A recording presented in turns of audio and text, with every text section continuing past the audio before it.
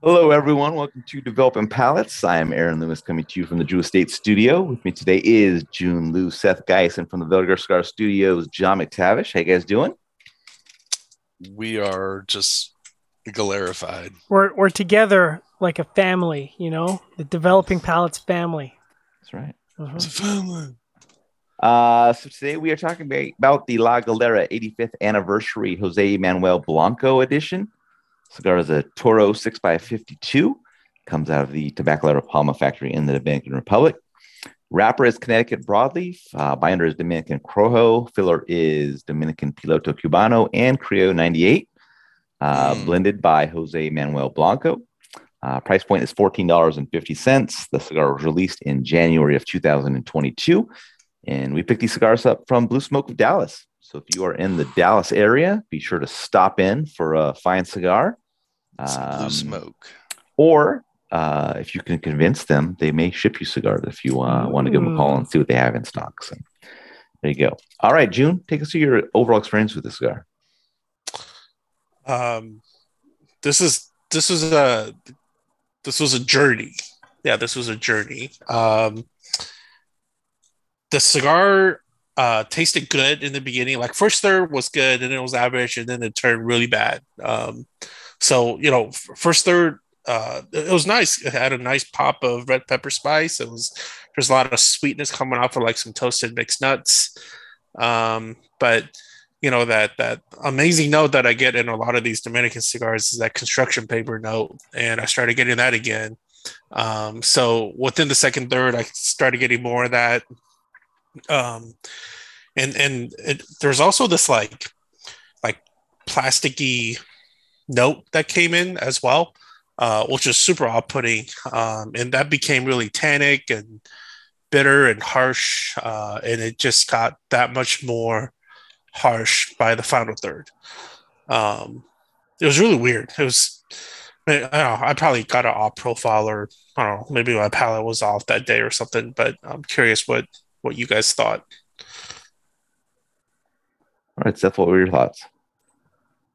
Listen, I just want to know what color construction paper he picked up.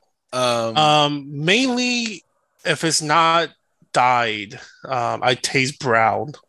Oh, it's the brown ones. Marron. It's always the brown construction paper. Marron. Listen, I was getting like damper, cocoa, sweet spice, coffee, and cedar notes. There was bits of black pepper present. Medium, full strength and body. Wasn't over the top.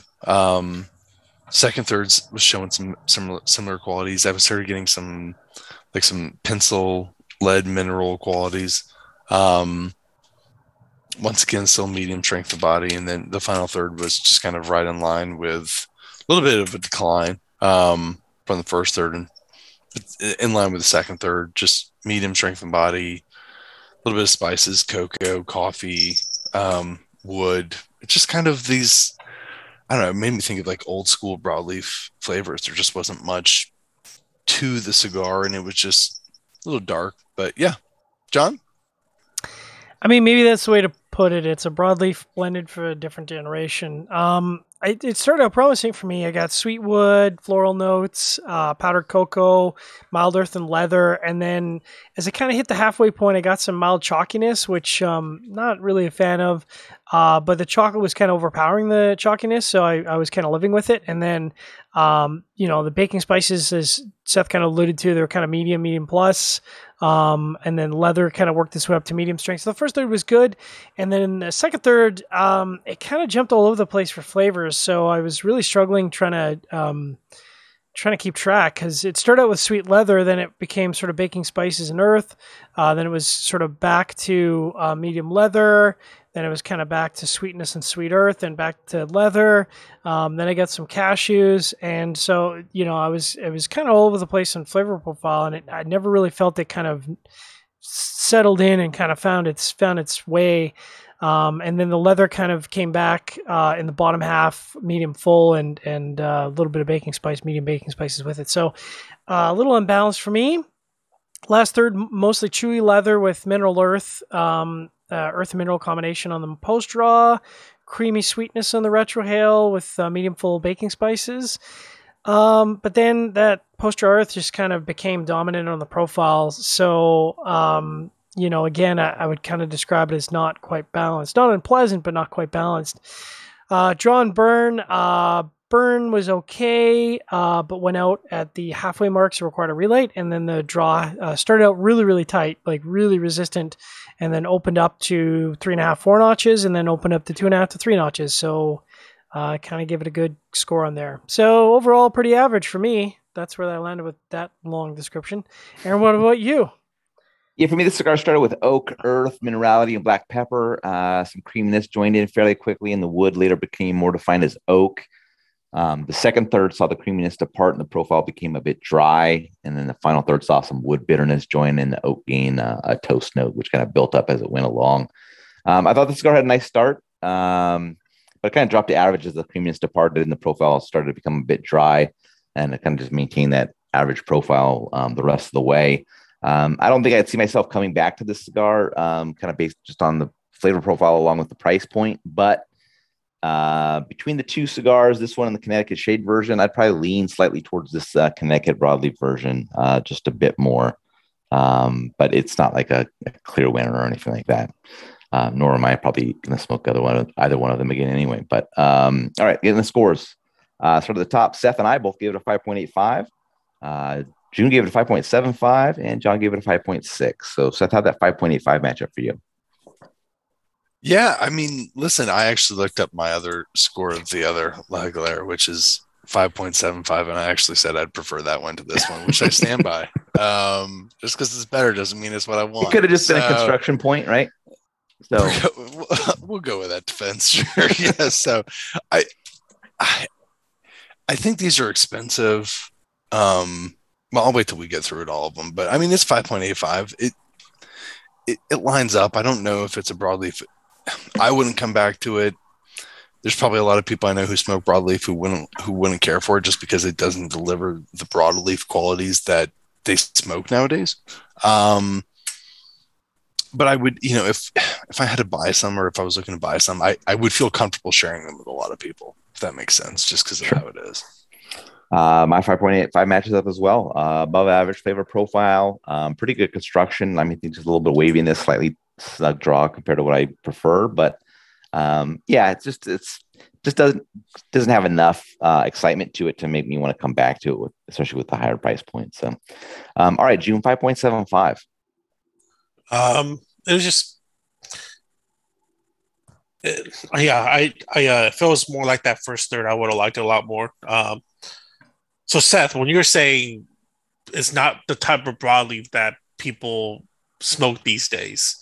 Yeah. So in my comments, I actually wrote about how I didn't think this was a quality broadleaf. First of all, it was like a Colorado Maduro, like a lighter shade, but I also thought that the flavor profile was like super different. Wait, first of all, is this Connecticut broadleaf? It's listed as Connecticut Broadleaf. Okay, yeah, it's Connecticut Broadleaf. I'm not going to question them. I'm not going to say it isn't. They told me it is. I think you call them liars. No, say it. I'm say what you were going to say. You call them fucking liars. That's what you're like. You're like. It didn't taste like Connecticut broadleaf. That I mean, better than they do, don't you? No, I don't.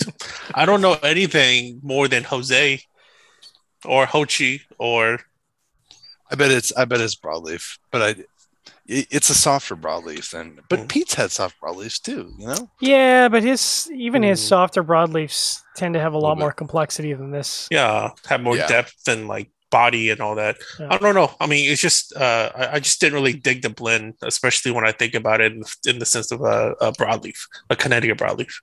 So, anyways.